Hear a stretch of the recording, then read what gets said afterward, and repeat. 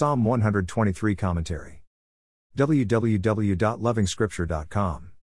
The term servant of the Lord is a very high title reserved for men and women with special callings.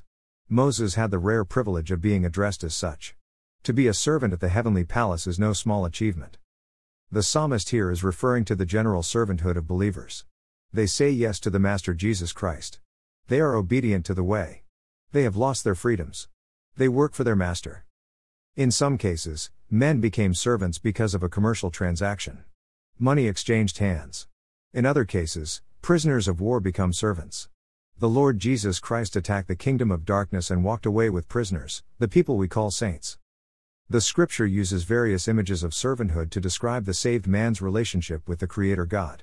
In most cases, a servant owns nothing and must be sustained by his master. It is this model that the psalmist picks for his prayer. And it is truly powerful. The believers have had it touch for a long time. They, therefore, lift their eyes to their master for relief. They have in mind the fact that they are servants of the Most High God. They depend on the master for everything, including freedom from persecution and contempt. The NIV translation uses the word contempt. Look at the synonyms of the word contempt and you will have a good reason to pray like the psalmist. The saint has experienced disdain, dislike, disrespect, disapproval, scorn, and hatred. Indeed, the saint has a good reason to lift up his or her eyes to the Lord in prayer for relief. Have mercy on us, Lord, have mercy on us, for we have endured no end of contempt. Amen. More resources visit http://www.lovingscripture.com.